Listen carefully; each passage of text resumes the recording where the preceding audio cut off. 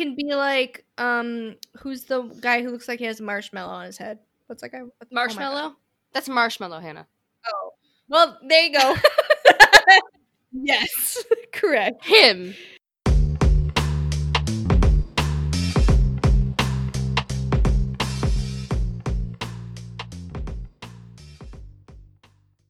Welcome back to episode number 28. We're here doing some stuff. I tried already to do this intro once, and Trish decided to just bust in on it with some burps. So maybe I'll put that. Hannah's a liar. Because sometimes before our intro music, if we say something I find particularly entertaining, I'll put it like in the beginning, and then I'll put our music, and then our intro. So I might just put the burp one in the beginning and then put our music. We'll see. How's everybody doing? How's it going? I was going to say, how's everyone? I wish we had a feedback instantly. Maybe we should stream. Yeah, live stream. That'd be terrifying. Someday we should do that. I know. What are you drinking? It looks like wine. Oh, I have some wine. It's a pineapple sangria, apparently. Ooh, that sounds fancy. It sounds really sweet. It's actually not that sweet. I thought it would be sweeter. It's pretty good, though. It's refreshing. Except for I didn't wait long enough for it to get cold, so... I got a whiskey diet here. I got tried and true. That's what I drink. Yep. That's what we drink now. Still going strong. Still going strong. I feel... Can't break it at this point, really. Right. All right, so what are we talking about today? Okay, so today, we're just going to jump right into it. I've got a lot to cover here. So my sources were Wikipedia, Smithsonian Mag, and crimeandinvestigation.co.uk. So, hopping on in. It is May... What? I said, let's go. Oh. Sorry, I like see your face move, but I don't hear it until like 2 seconds later. Right? I had the same thing going on, so I'm just like, ugh. Which is weird, because that means the video is ahead of the voice, which is usually not the case. Right. So hopefully it sounds normal. I don't know. It'll be fine. So, it is May 23rd, 1918 in New Orleans, Louisiana. Ooh, Joseph Muggy. Maggio, Maggio, was an Italian grocer. He was an immigrant, and him and his wife were attacked in their home. Joe had his skull fractured by his own axe, and his throat had been cut with a razor. His wife had also had her throat cut with a razor. What? This is really funny. Because, why? No, what's funny is that the thing I covered, it's not the same, but they were also, it's not going to be this episode, it'll be next episode for you guys. It was also someone was attacked with an axe in their home. So. Oh, man. Coming up next week, guys. Where was I?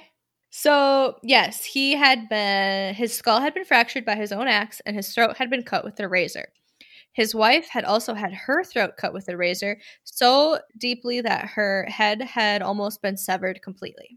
Joe had apparently survived initially. Yeah, bad. Joe apparently survived initially and was alive when his brothers found him, but he did die shortly after. Police found bloody clothes in the home, so they assumed that the murderer had changed clothes before they left, and a panel had been cut out of the back door, which is how the person got into their home. The bloody razor was found on the lawn of a neighbor. No valuables in the house were missing, even though there were like plenty in plain sight that could have been taken, so they said robbery was obviously not the motive. And the razor actually belonged to Joseph's brother, Andrew, and he apparently removed the razor from his barber shop a couple days prior to have like a nick, like, I don't know, grinded out of it to have the blade fixed. Right. And he lived in an adjoining apartment and said that he hadn't heard any noises that night or anything, and he blamed it on the fact that he was apparently drunk and he didn't hear anything. Was the nick still on the razor? I don't know. It didn't say. Did he actually check that razor? Yeah, I don't know.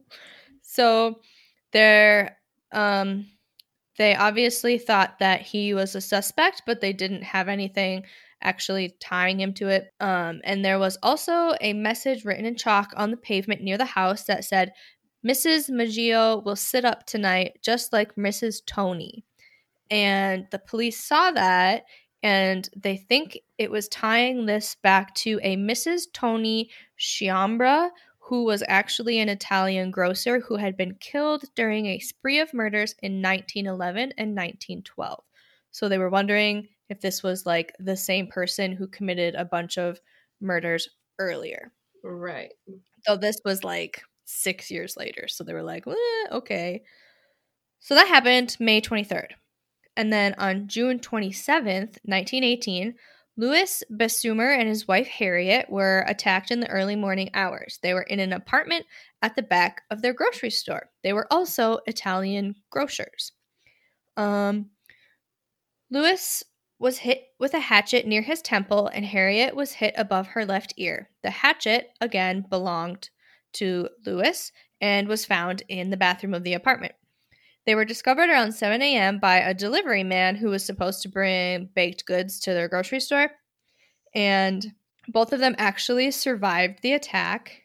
And Louis said he was sleeping when he was hit, and they said robbery was the attack, or was the reason, even though nothing valuable had been taken. They were just like, we don't know why else they would do this, so we're just going to say it's robbery.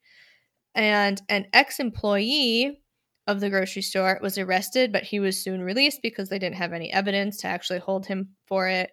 And it was actually shortly thereafter discovered that Harriet was Louis's mistress and not his wife, and his wife came back into town and caused a big ruckus, and it turned into this big scandal. And eventually the media turned to Louis himself because apparently police found a bunch of letters written in Russian, German, and Yiddish, and police thought he was a spy. So they opened up a full investigation against him. What? And yeah, just random. He's very multifaceted then if he can speak all those languages. He sure can. They opened an investigation of potential espionage. And Harriet apparently had like a longer recovery because once she recovered enough to talk, she said that she agreed and she thought he was a spy too. And he was arrested, but then he was released 2 days later, and the police leading the investigation were demoted for poor police work. And then he was arrested again in August because Harriet had had a surgery that failed and she was dying from it. And she said on her deathbed that it was Louis who attacked her with his own hatchet. And he was charged with murder, and he actually served for 9 months before he was acquitted, even though he also had been attacked. So people were like, did he hit himself what? So he attacked himself also? Right. That's why I think they only deliberated for like 10 minutes before they were like, yeah, no, he's acquitted. And some sources said that Harriet just liked the media attention and made all sorts of outrageous claims.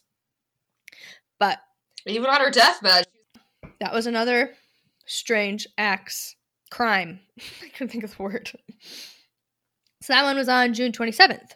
On August 5th, 1918, Anna Schneider was attacked in the early evening hours. She was 28 years old and 8 months pregnant. She said she woke up to see a dark figure standing over her, and she was smashed in the face a bunch of times. Her scalp was cut open, and she was covered in blood. She was discovered by her husband, Ed, later that night after he came home from work. She survived the ordeal and claimed to remember nothing else of the attack and actually went on to deliver a healthy baby. And her husband reported that nothing had been stolen, and investigators found that she was attacked with a lamp. Just brutally attacking people. Yep, pretty much.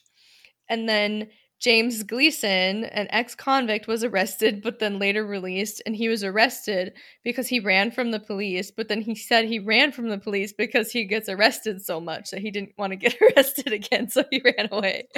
But he didn't actually have anything to do with it. Yeah. I just thought that was funny. I don't want to be arrested again. Damn it. Yeah. So then the investigators started to wonder if this was related to the previous 2 attacks, even though she was not an Italian grocer. So then it started seeming like they weren't necessarily targeting anybody and were just attacking people at random. That one doesn't seem like it fits the same mold, though, because it was a lamp. I know. It's a little different. And she doesn't do groceries, so... Maybe she didn't have an axe to take, though. Because the other ones, they used their axe. So maybe she didn't have an axe. And he was like, well, shit. So where's the next one? That was August 5th. So then on August 10th, 5 days later, Joseph Pomano was an elderly man living with his two nieces, Pauline and Mary Bruno. He was also an Italian grocer. This is such a random thing. I know. Like, why? So, I don't know. Let the nice grocery people go about their business. Rude. Very illegal. So, also, yes. Bad. In all forms. Okay, so the nieces woke up to a commotion in their uncle's room and found that he had been smashed in the head, and they saw the person who had attacked running from the scene. They said it was a heavyset man who was dark-skinned and wore a slouched hat and a dark suit. Romano survived initially and was actually able to walk himself to the ambulance and talk, but he did die 2 days later because of the head trauma. Again, nothing seemed to have been stolen. A bloody axe was found in the backyard, and a panel on the back door had been chiseled away. So then at this point, people in town pretty much started freaking out. They were wondering who was doing it, who was next, when's it going to happen again, and police started getting a whole bunch of reports that people were seeing a man lurking around. People were just reportedly finding random axes in their backyards. People were carrying guns on them all the time. And family members would stay up and take watch in their house. They'd take turns. And some people would actually find that their doors had been tampered with. Ooh, hate that. Yeah, that'd be super creepy. Okay, so a retired investigator thought that the killer might have also been responsible, like I said, for some earlier murders in 1911. And they thought it was someone with dual personalities who would kill or hurt people just to do it. And it's very likely that they could be a law-abiding citizen who would just become overcome by the desire to hurt people. And so the last death was Joseph, August 10th. And then nothing happened until March 10th, 1919. Is that years later? Or? It was the next year. Oh, next year. Okay. So the last one was in August, so then it was that following March. Okay. So Charles Cortimiglia was also an Italian immigrant who lived with his wife Rosie and infant daughter. Nearby neighbors who lived close to them heard screams coming from the house and ran over, and they saw that the entire family had been attacked. The wife, Rosie, stood in the doorway with a very serious head wound and was holding the infant daughter, who unfortunately had been dealt a single blow to the back of the head and had died immediately. I hate that. So just a little baby. And Charles was laying on the floor bleeding. The couple both survived and they were brought to the hospital. Both had really bad skull fractures. And again, nothing was stolen from the house, but there was a panel chiseled out of the back door and a bloody axe on the porch of the home. Like I said, they both survived. And Rosie said that Lorlando Giordano and his 18-year-old son Frank were the ones responsible for the attack. They were actually the next door neighbors who apparently heard the screams and ran over, saw what happened, and alerted police. And they were apparently business competitors and had just been to court over some sort of dispute. Oh. And at first, when she was first in the hospital, Rosie said she didn't know who did it. But then one source suggested that the investigators kind of led her to say that those two did it. And she was apparently at one point arrested as a material witness and was only released after she signed an affidavit saying that it was those two.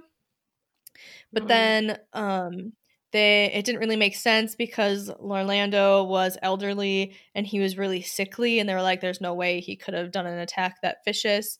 And Frank was over 6 feet tall and 200 pounds, and they said he never would have fit through the panel in the door. And Charles, her husband, said that what she was claiming was not true at all, and they actually got divorced after this. And either way, Lorlando and Frank both got arrested and charged, and they were found guilty. And Frank was sentenced to hang, and the older man was sentenced to life in prison. What? And yeah. And like I said, Charles divorced her, and he was like, this is not true. This is not right. And then eventually, a year later, she actually admitted to falsely accusing them, and they were released from jail. Because I'm sure she got charged after that for falsely testifying. You would think so. Right. You'd think she'd get in trouble for that. Because that is also illegal. In case people didn't know. I'm going to tell you all the things that are illegal. So far, we got falsely testifying and murder. Both illegal. Yeah. Breaking into people's houses, smashing them with an axe. Illegal. Also illegal. So. Illegal. Okay, so then it gets real weird. So because it's not already. So the sources, right? So the sources kind of differed, and so it was either on March 13th or 14th that a letter was received from the Axemen and published in local papers. And it said, I'm going to read the whole thing. It's kind of long, but I'm going to read it. It said, "Esteemed mortal of New Orleans, they have never caught me and they never will. They have never seen me, for I am invisible, even as the ether that surrounds your earth. I am not a human being, but a spirit and a demon from the hottest hell. I am what you Orleanians and your foolish police call the Axeman. When I see fit, I shall come and claim other victims. I alone know whom they shall be. I shall leave no clue except my bloody axe, besmeared with blood and brains of he whom I have sent below to keep me company. If you wish, you may tell the police to be careful not to rile me. Of course, I am a reasonable spirit. I take no offense at the way they have conducted their investigations in the past. In fact, they have been so utterly stupid as to not only amuse me, but his satanic majesty, Francis, Joseph, etc. But tell them to beware. Let them not try to discover what I am, for it were better that they were never born than to incur the wrath of the Axemen. I don't think there is any need of such a warning, for I feel sure the police will always dodge me as they have in the past. They are wise and know how to keep away from all harm. Undoubtedly, you Orleanians think of me as a most horrible murderer, which I am, but I could be much worse if I wanted to. If I wished, I could pay a visit to your city every night. At will, I could slay thousands of your best citizens, and the worst, for I am in close relationship with the angel of death. Now, to be exact, at 12:15 earthly time, on next Tuesday night, I am going to pass over New Orleans. In my infinite mercy, I am going to make a little proposition to you people. Here it is. I am very fond of jazz music, and I swear by all the devils in the nether regions that every person shall be spared in whose home a jazz band is playing in full swing at the time I have just mentioned. If everyone has a jazz band going, well then, so much the better for you people. One thing is certain, and that is that some of your people who do not jazz it out on that specific Tuesday night, if there be any, will get the axe. Well, as I am cold and crave the warmth of my native Tartarus, it is about time I leave your earthly home. I will cease my discourse. Hoping that thou wilt publish this, that it may go well with thee, I have been, am, and will be the worst spirit that ever existed, either in fact or realm of fancy. The Axeman." Dude, my Very God. theatrical. And you're talking about how you're the angel of death? The fuck? The angel of death. Or you? No, he's not. I don't know. He holds hands with the angel of death, or whatever. He's in a close relationship. Okay, yeah, they're friends. Right, they're friends. He likes jazz. And he's talking about how he's like a fun little letter. Yeah. Get out of here with your stuff. You're just mean. Trish ain't having it. I'm not having He's just it. A bully. He just had a lot to say. So they published that. And then that night, every club had jazz music playing. People had it on their radios in their house. And basically, the entire town was playing music. And there were no murders that night because they were playing jazz. So then, that was in March. Fast forward to the next August 10th, 1919. Steve Boca, another grocer, was attacked in his home as he slept, again with an axe. He was woken to someone standing over him, and he actually, so he was attacked, passed out, woke up, ran outside, only to realize he was bleeding all over and his head was split open, ran over to a neighbor's house where he passed out. But he survived, couldn't remember anything else except for the fact that afterwards nothing had been stolen, and again, a panel was cut out of the back door.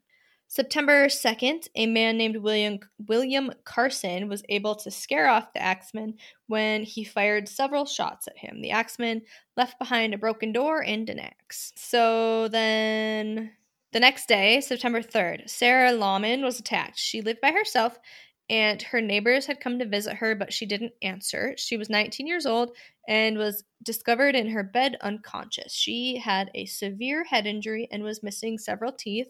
Her apartment had an open window, which is where they think the intruder went through because they didn't find the door panel thing this time, but they did find a bloody axe in the front lawn, and she also recovered, but couldn't really remember much because head trauma. So that was September 3rd. The next one was October 27th, 1919. Mike Pepitone was attacked. Him and his wife were asleep, and she actually woke up to see a large man holding an axe fleeing their bedroom. And Mike had been struck in the head and was covered in blood. There was blood spatter everywhere, and he did not survive. And one source said that this murder actually didn't belong to the Axeman and was somebody else, but some other ones were like, no, that was the Axeman, but there was really no way to confirm nor deny. So then some people believe that he was responsible for some other deaths outside of New Orleans as well. Joseph Sparrow and his daughter Alexandria were killed in December 1920, Giovanni Orlando in 1921, and that was in January, and then Frank Scalisi in April 1921, and all of those deaths were Italian grocers that were broke into in the middle of the night and attacked with their own axe. So they said, sure seems like it fits the MO, but it just wasn't in New Orleans. So after that, it basically just stopped as suddenly as it started. And many of the victims, as I stated, were Italian immigrants. So people thought that the crimes were ethnically motivated, even though there were a few that weren't Italians. The overwhelming majority of them were. So there were a couple of theories, which were like, one was the Black Hand, which was apparently an early form of the mafia. And this was believed because many attacks were Italian American grocers, and the Black Hand crime was was an extortion method used in Italian neighborhoods at the time. So they thought that the murders could be linked to unpaid extortion debt, and these people were coming back to get them. But some suspects were left alive, which they were like, if this was the true Black Hand, they wouldn't have left them alive. And many Italian immigrants at the time distrusted authorities. There was like lots of tension between the Italian immigrants at the time and like authorities in New Orleans, which led them to take matters into their own hands if they had issues with people, like the quote old-fashioned way. So you guys tell me we didn't arrest anyone? No. This is like one of those cold cases that might have been a lot of people. We don't really know. Yeah, we don't really know. No satisfying answer. That. Nope. But there is one that seems very likely.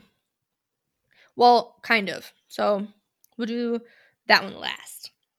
So next was, some people think there were copycat killers. They think there might have been one Axeman, and then someone was copycatting for like the ones that didn't really fit his MO the same, like the non-Italian people, or like not doing the door thing. And then the last one was Joseph Mumphrey was the only suspect to actually have ever been linked like as an individual. And he apparently led a blackmailing gang in New Orleans that specifically apparently targeted Italian Americans. And in December of 1920, a year after the last known attack in New Orleans, Mumphrey was actually shot by the widow of one of the victims. And she claimed that he was the Axeman and remembered seeing him running from the bedroom. And he had apparently served in prison from 1912 to 1918, which was the window between those two sets of murders, the ones that were 1911/1912. And then nothing really happened.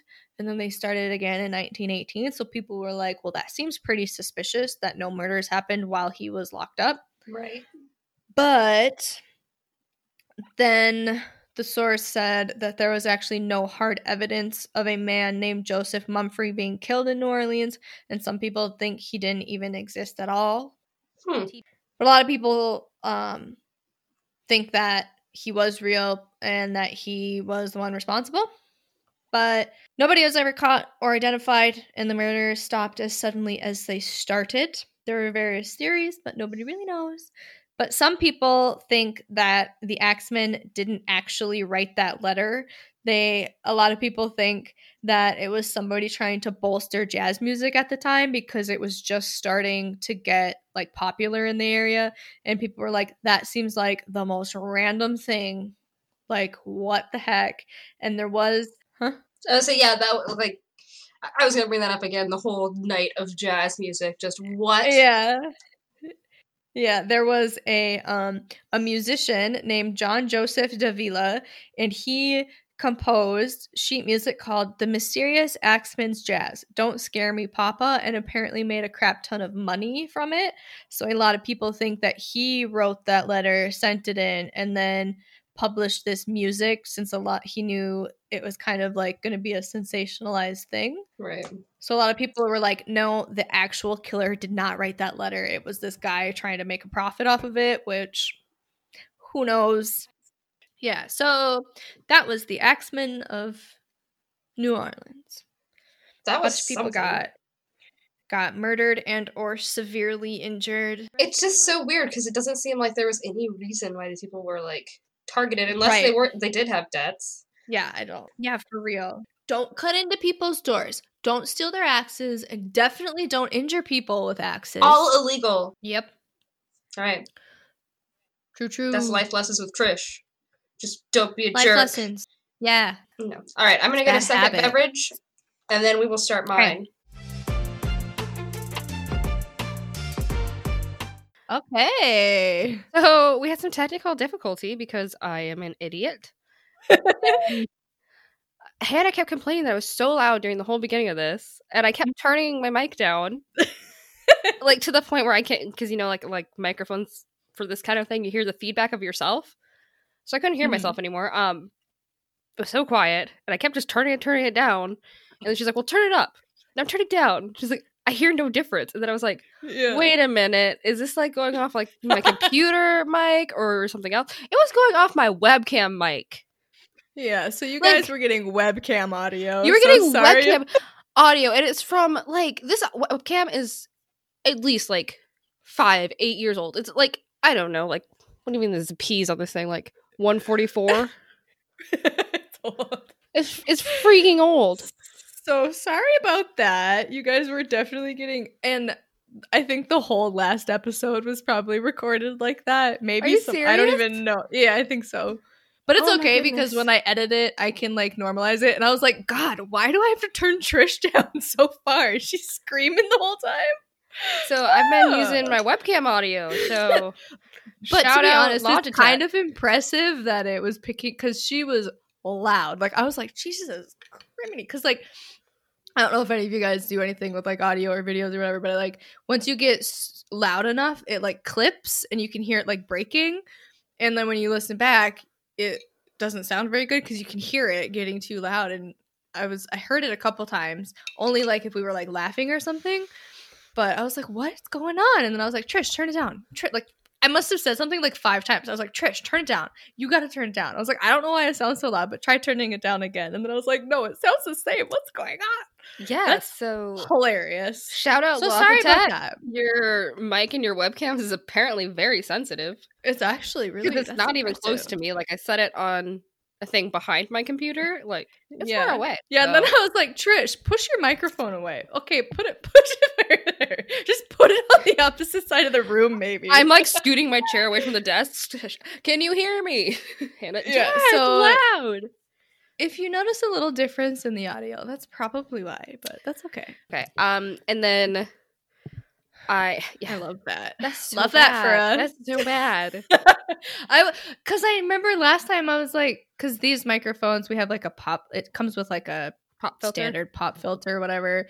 And usually, I mean, they're not the most expensive microphones, but they do an okay job of like drowning out certain like environment sounds around you. Like they aren't fabulous, but they're okay. But I was noticing I was hearing a lot more, and like even when you just went to get a drink now, like I feel like I could hear every move you made. Yeah, and then like also What was I gonna say? Oh god, now I forgot. Because like when I was down, oh yeah, that was last week. But you were complaining about my computer fans. I was like, there's like almost honestly like silent, and Hannah's like, yeah, there's I can hear no way them. you can hear it. Yeah, I'm like, this thing is on like webcam because I have a computer wild. and I set my fans to lower because I mean I'm not gaming or anything, so I set them lower to like silent so you can't hear them like in the background. Right. And she's like, yeah, I hear it. I was like, I don't know how because I can barely hear it. It's just like, you don't hear it. There's no way. There's no way. I'm like, you're imagining it. Yeah, so sorry if the audio was weird, but you know what? Whatever, it's fine. Anyway, so that's a thing that happened. So that was a mess. I refilled my pineapple sangria, so I'm ready to rip. Let's go. I refilled my bevy too. All right, so I'm going to get into my topic now, and we are at... How would you pronounce Cecil? Cecil? Is how I pronounce it. Does that sound right? Cecil. I like Cecil. Cecil is great. Cecil. Cecil. I think it's Cecil. The Cecil Hotel. I would say... No, I think it is the Cecil Hotel. Oh, do you know this? I've heard of it.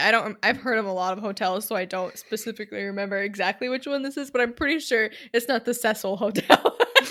Well, Cecil sounds like... I think it's the Cecil Hotel. Cecil. That sounds like Beelzebub to me. It's Cecil. Like when you say Cecil, I think Beelzebub.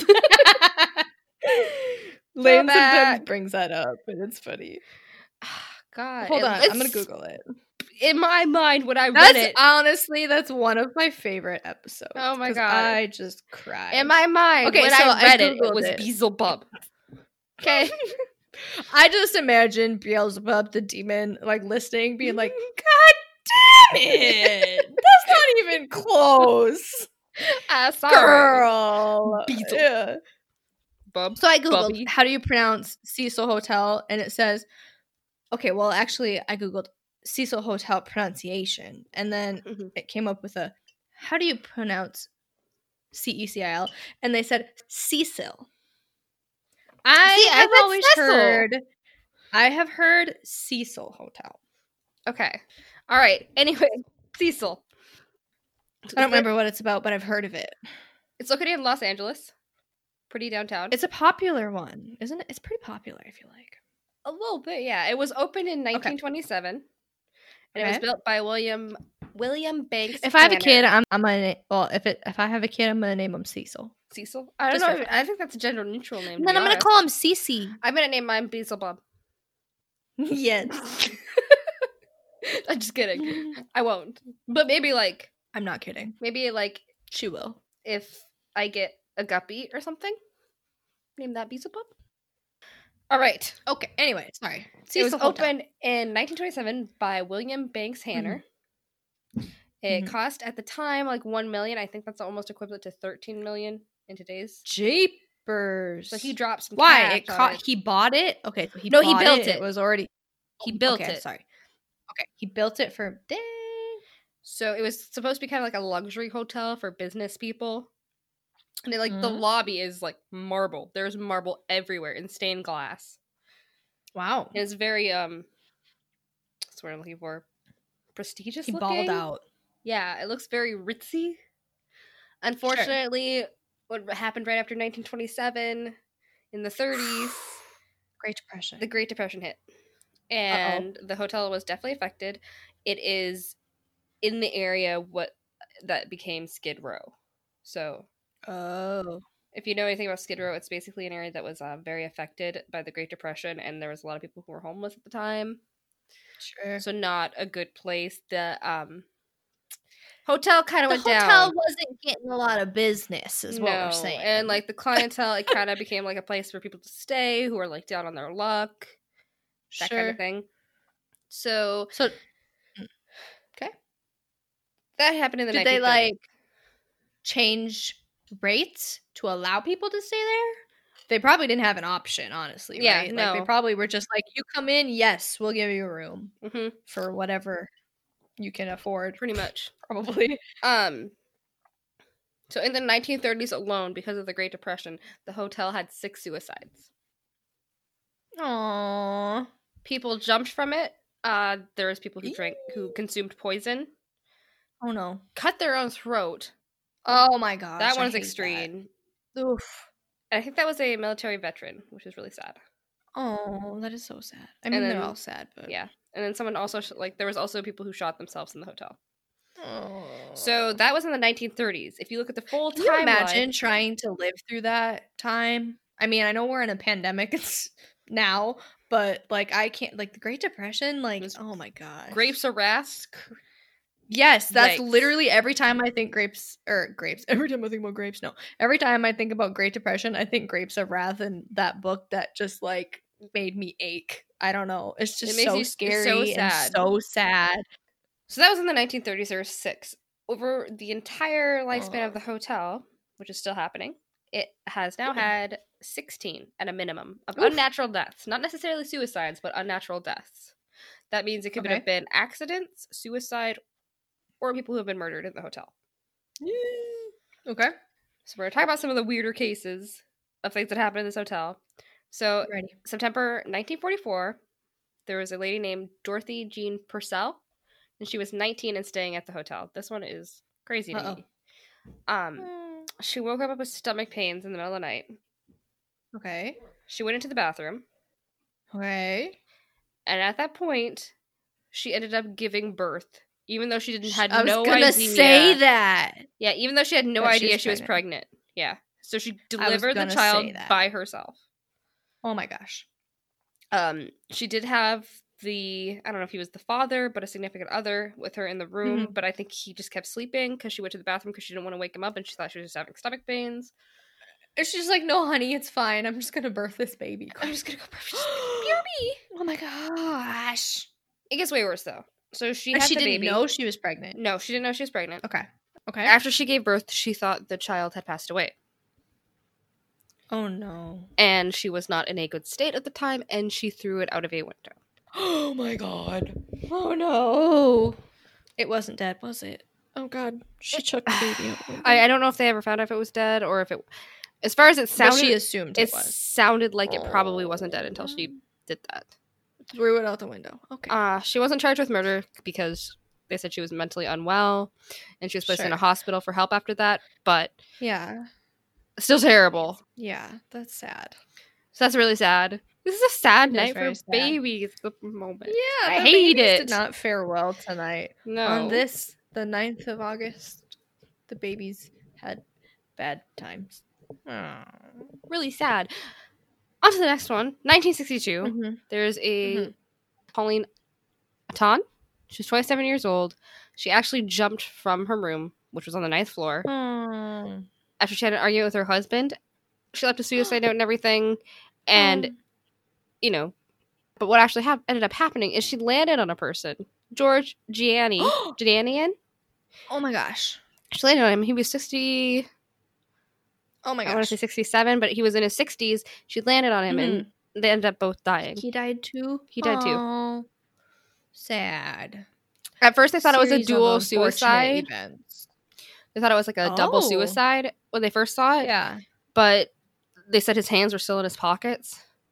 And then also... he was just going for a stroll. He was just walking, yeah. So that one was really sad. 1964, there is Goldie Osgood. She's also known as Pigeon Goldie. And because she was known as that because she would go to Pershing Square and she would like to feed and care for the pigeons there. So she was considered like a pigeon lady. They found her in a room. Her room was completely messed up. Everything was kind of like thrown around and she had been assaulted and murdered in her room. Oh my gosh. And she was like a long-time stayer at the hotel. And they never ended up finding out who murdered her. Oh no. So this hotel is sounding terrible. Yep, it's got a lot of past things. Yeah. Pretty terrible. Outside of that, the hotel has also had 2 serial killers stay there. What? Do you know Richard Ramirez? Yes. Yes. So bad. Yep, he lived there in the 1980s. So bad. He was known as him sometime. Yeah, he was Night Stalker. Night Stalker, yep. Yeah. He killed at least 38 people between the ages of 9 and 83. God. He was known as a Satanist, which saying he identifies as a Satanist is kind of a weird thing for me to say because there actually is a Satanist religion that has nothing to do with violence or anything. But yeah, I mean, because like there's a Church of Satan and they actually do like quite a bit of like giving back and stuff, which is odd. But they wouldn't be like, you know, how you would perceive a satanic person, you know? Sure. But he identified as a Satanist and was a serial killer. He would murder people using handguns, knives, machete, tire iron, and hammers. And then when he got back to the hotel, he would actually take his clothes off, throw them in the dumpster in the back, go through the back door, and he would come in naked or in his underwear. What? And at the time, apparently, this hotel was very known for having. It was the 1980s, and it was like kind of like a hot spot for not partying, but like things were really weird around the area, so no one even cared that he was just walking in his underwear or naked. It was known for like having drug users in the area, and so no one really like. There was like, oh, you know, typical Tuesday dude walking in naked, whatever. Sure. So that's wild. He lived there for quite a while, and then after that, there was Jack Unterweger. He's also a serial killer, and he lived there in the 1990s. He was known for murdering prostitutes. He lived there for 5 weeks and murdered 3 in the area. He's not from LA originally. He's from Austria. He was a serial killer there. And his first murder was in 1974. He was sentenced there. He served time for, I think it was like 10 years, maybe a little bit longer, and they said he was reformed. He started writing books in there and like a memoir, and like his poetry got a lot of like traction, and they were like, he writes poems, he's fine, and like let him out. He had an autobiography that became a bestseller, and they thought he had been reformed, and like he became this like staple of what the prison system can do for people, how they can turn their lives around. Is he the one that was murdering people, and he was either like a reporter or was like talking to reporters about the murders or something? He got hired as a reporter, and he reported on his own crimes. And he was covering his own stories. Okay, yeah, we gotta talk about him sometime, but my gosh. So his MO was he would strangle usually prostitutes with their own undergarments. And he covers up his own murders. Also, people say that it's not been confirmed, but people say he stayed at that hotel because Ramirez stayed there.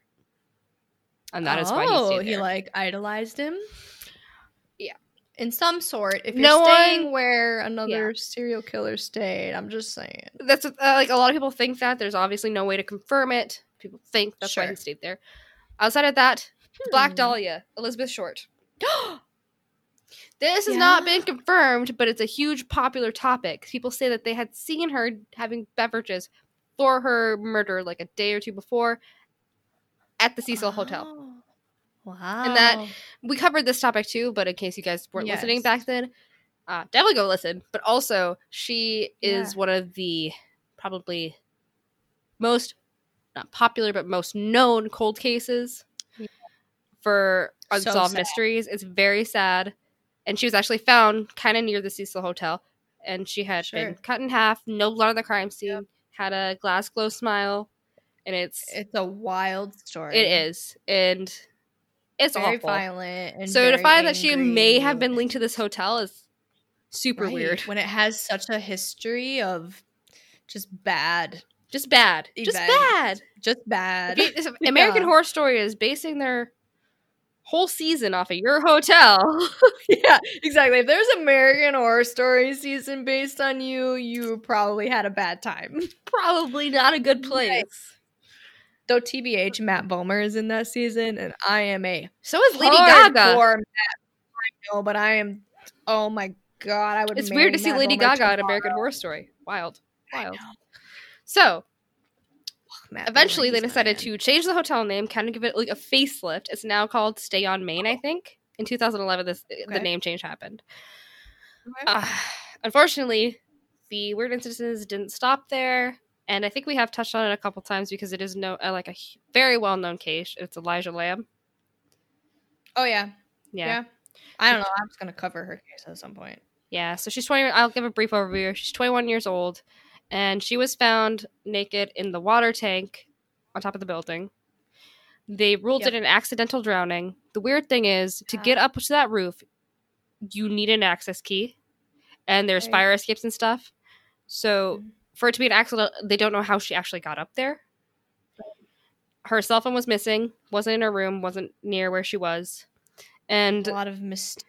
There's a lot of mystery. And if you watch the video, which I have seen the video, I don't know if you have. Very strange. It's in the elevator. Yeah, it's super weird. She's seen pushing buttons, kind of like hiding in the elevator, and then she peeks out and like looks down the hallway. She seems very agitated or afraid. Or and the elevator isn't moving, which is weird. Some people actually, there was a theory that she was playing the elevator game. I think we did mention that when I covered the elevator game. That was one of the theories. I don't know how much I buy that, but it's, speculation. So you can see her like peeking down the hallway, looking out, and then she comes out of the elevator, and it looks like she's almost talking to someone or like kind of addressing someone. And that's the video before she's found later. She was announced missing for a couple weeks, and then they found her later. Yeah. After and the worst found her because people were reporting about the water. Yeah. The water tasted really bad and smelled really bad, and it's sad. And I know, but another one that I read said that she was on some medication. I don't remember what it was, and I'd have to look into it more. Maybe if we cover her case specifically. They said she was on some sort of medication for mental illness at the time. I don't know if yes, and that if she had stopped taking her medication, that maybe that would have explained the erratic behavior. I think that's why they ruled it accidental drowning, but it doesn't explain how she could even get up there. How she would get there, right? Yeah. It's that maybe explains the elevator behavior, but how does she get up somewhere if you need access from an employee? Right. So anyways, actually, we'll go on to the paranormal now. This is known as paranormal. It is said to be most haunted LA place. Oh, really? There wasn't a lot of information on the paranormal happenings. If you're dealing with a poltergeist, there's an account of this happened. In this it was just there's images caught on camera. There's been orbs. There's been apparitions, cold spots that people report, weird sounds they hear. There was one image though that a person caught on the street down below, and it literally looks like a person who is standing in the window, looking down, like they're about to jump.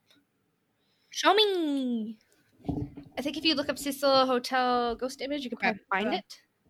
But yeah, it looks like someone who is about to jump out of a window, and it's not an actual person. Right. I obviously didn't cover every single thing that happened in this hotel because it would literally 16 people. It'd be like me going down a list this, and I don't know. I just tried to hit the main ones, not the main ones, but the ones that are more, the ones that stand out more, because there was a lot of suicides, but the ones that had weird things linked to them. Mm-hmm. Otherwise, it would just be yeah, this person killed himself, and this person, and it's just really sad, and there's really, I mean, Yeah. Did you see the image? Is it this one? Let me see. Sorry, I opened a window over your face. Yeah. Yeah, so it looks, definitely you could tell it's a window, and it looks like someone almost wearing a blue shirt, and they have dark hair, and I feel like you can for sure make out their arm, right? Going over. Right. I feel right? Doesn't that kind of look like that's they're holding their arm? The frame and stuff. Yes. And they're crouched down in the window. Yeah. Kind of looking at the ground. Yeah, so if you want to see it, you can Google. I Googled Cecil Hotel ghost image. Yeah, and it's the first one. It was pretty going around for a while back then, so. You're also definitely going to get some Eliza Lamb stuff too. So if you don't want, it's obviously not graphic or anything. It's just the elevator stuff. So if you don't want to see any of that, get into that one, just look at the window picture and I don't know, don't click on other stuff. But yeah, so that is the Cecil Hotel, which has had a wild history. That is wild. My sources were CNN, news.com.au, Discovery, Ranker, The Lineup, Wikipedia, Country Living, All That's Interesting, and Listverse. I love All That's Interesting. I want to go work for them. They have such good. They have really good stuff. Every single topic I've covered, I feel like they've been a source for me. Me too. I honestly think so too. And there's a lot of different people I linked here that have covered this, because a lot of it is covering like the same thing, but I feel like I took little pieces from each of them. So Sure. I included them all. They all did a good job covering pretty much, it. So when I do it, pretty much like if I open the website and read it, I'm like, they're a source. They're a source. I hit them. So yeah, that was my topic. It is. You can look into it more because obviously there's 16 horrible things that have happened at least in this hotel. So if you want to go down that rabbit hole, you can. I just kind of get the details. Yeah, I just kind of hit the ones that really, you know, stood out that most websites covered because they were so shocking and strange. Right. But yeah, there is a lot more. Like, there's a whole Wikipedia page based off of like the events that have happened here. Like, there's the page covering the hotel itself, and then there's a page covering like the suicides or murders that have happened in this. Like, they're separate pages because it's so long. It's ridiculous. So much. Wow, it's crazy. There's a lot there, guys. There's a lot. If you want to fall down that rabbit hole. Yeah, I do. Take me to the rabbit hole. All right, guys. That's all I had. So do we have Would You Rathers? I have some questions. They're not Would You Rathers, but I'm going to ask you them. Right. But I can't answer them. Why? Because that takes the fun out of it. Okay. So it's like, it's a personality quiz. Ooh, this is fun. I like so those. I already know the questions and like answers and stuff, and maybe you've already done it. I don't know. We'll find out. I also, earlier, while Trish was taking notes, I was in a Discord chat with her boyfriend Josh and one of our other friends. So I asked both of them. So I wrote Josh's answers down too. Just I kind of want to know our other friend, what he said too. Yeah, we'll say his. Okay. So I don't know if you've done it, but we'll find out pretty fast. So the first question is, what is your favorite animal in the world? Oh, it's an elephant. This is how you perceive yourself. I perceive myself as an elephant. Yeah. I mean, so, gentle giant, smart. Yeah. Gentle giant, smart. Yeah. Emotional. Like, they're very friendly. They mourn for people. Yeah, and they bury things. I mean, cancers have feelings. I do. I have a lot of feelings. I do. Yeah, I have a lot of feelings. That's true. Yeah. But I do have a lot of feelings. Nice. Hey, there's nothing wrong with that. It's okay. I'm a Gemini, and I apparently don't have emotions. I don't think you have emotions. You're just bored easily. I think it's pretty accurate. I'm just like, I don't know. Okay, so what do you think Josh's was?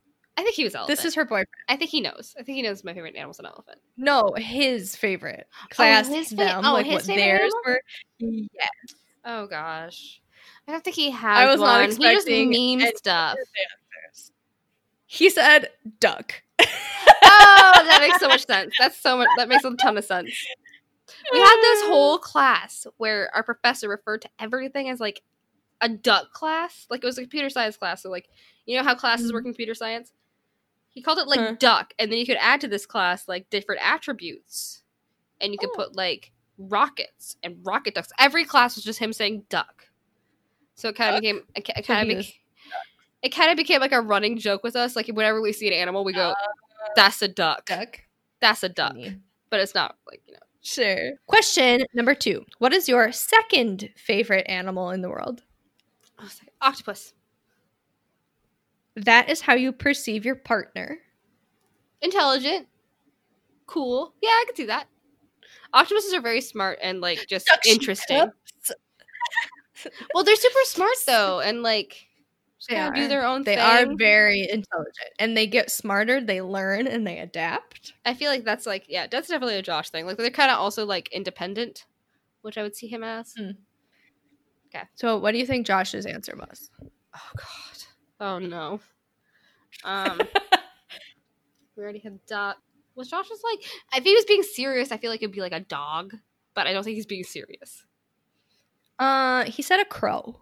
Oh no, that makes sense too. Okay. Oh, and I felt like I was like, okay, I could vibe with that. Crows are also very smart and like, kind of sassy, scary smart, and kind of sassy. Yeah, like I could. Okay, I appreciate that. I appreciate being sassy, smart. A little bit. I got the black hair. In case you want to know, you know, I'm a little crow-like. Okay, so next question: when you think of the ocean, what do you think of? Mystery. Okay. That's how you perceive love. Love is a mystery. Yeah. That's so poetic. I mean, it kind of is. It's like an unsolvable thing. Like, I mean, obviously there's science behind it, like reproduction and everything, but like, This is one of the things that fascinates the whole world to me. Like, everyone's so fascinated with love, and they write about Very it, true. and they try and define it, and it's hard to define, you know? I mean, you could base it down to, like, biology, but I feel like, I mean, we're past the point of, like, that's cavemen. not love, though. Yeah, and we're past the point of cavemen where everything's just, like... That's reproduction to survive in the species, right? And I think that maybe love, like, started there, but, like, we think about it more, you know? Yeah. So what do you think, Josh? Salty. No. Damn it, I would have said salty. He said unfathomable depths. Oh, that's kind of sweet. I thought he would just do the joke one and be like, it's salty ocean. Like, oh, nope.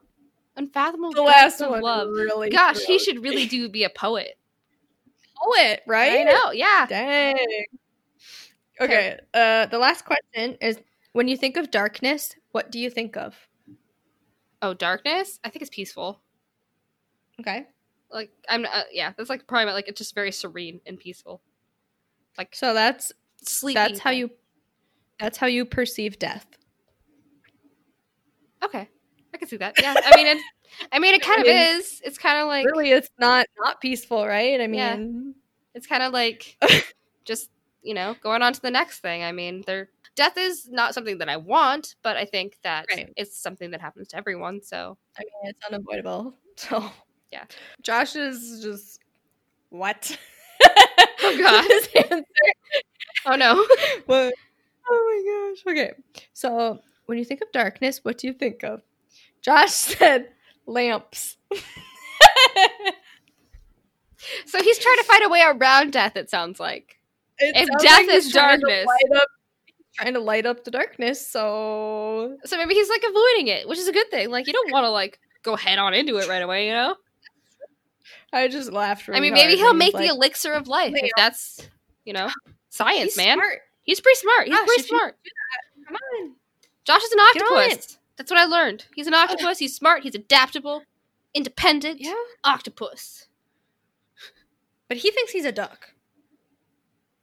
So he thinks he's a duck and you perceive him as an octopus. Yeah. Okay. So we had pretty long questions. I will do one for you next time. How about that? Okay. Because I have one in mind that you should do. It's pretty long. All right, guys. Thank you for listening. Episode 28. We're done. Episode 28. We're almost at 30. We should do something fun for 30. I don't know what it is yet, but we'll try and do something fun. If it's not on our actual podcast, we'll do something like exciting on Instagram or something. I don't know. Is this your way of telling me I'm doing a face reveal? Just kidding, guys. That's not coming. Sorry. Until I can... I need to, like, slough off the grime of isolating by myself. I look like someone who has been isolating for 5 months. No, I'm just like, maybe we could just do, like, I'm gonna be like Sia, and I'm just gonna start wearing a wig so that I can put my face on there. Oh, yeah, you could do that. We could do that. Or a mask. I can be like, who's the guy who looks like he has a marshmallow on his head? What's that guy? Marshmallow? Oh That's Marshmallow, Hannah. Oh. Well, there you go. Yes. Correct. Him. Anyways, thank you for listening. We're almost to 30. We appreciate you. Please leave us a rating and a review. Follow us on Instagram or Facebook, whichever, or send us an email. And that's the end of this episode. Okay, bye. We'll talk to you next week. Bye.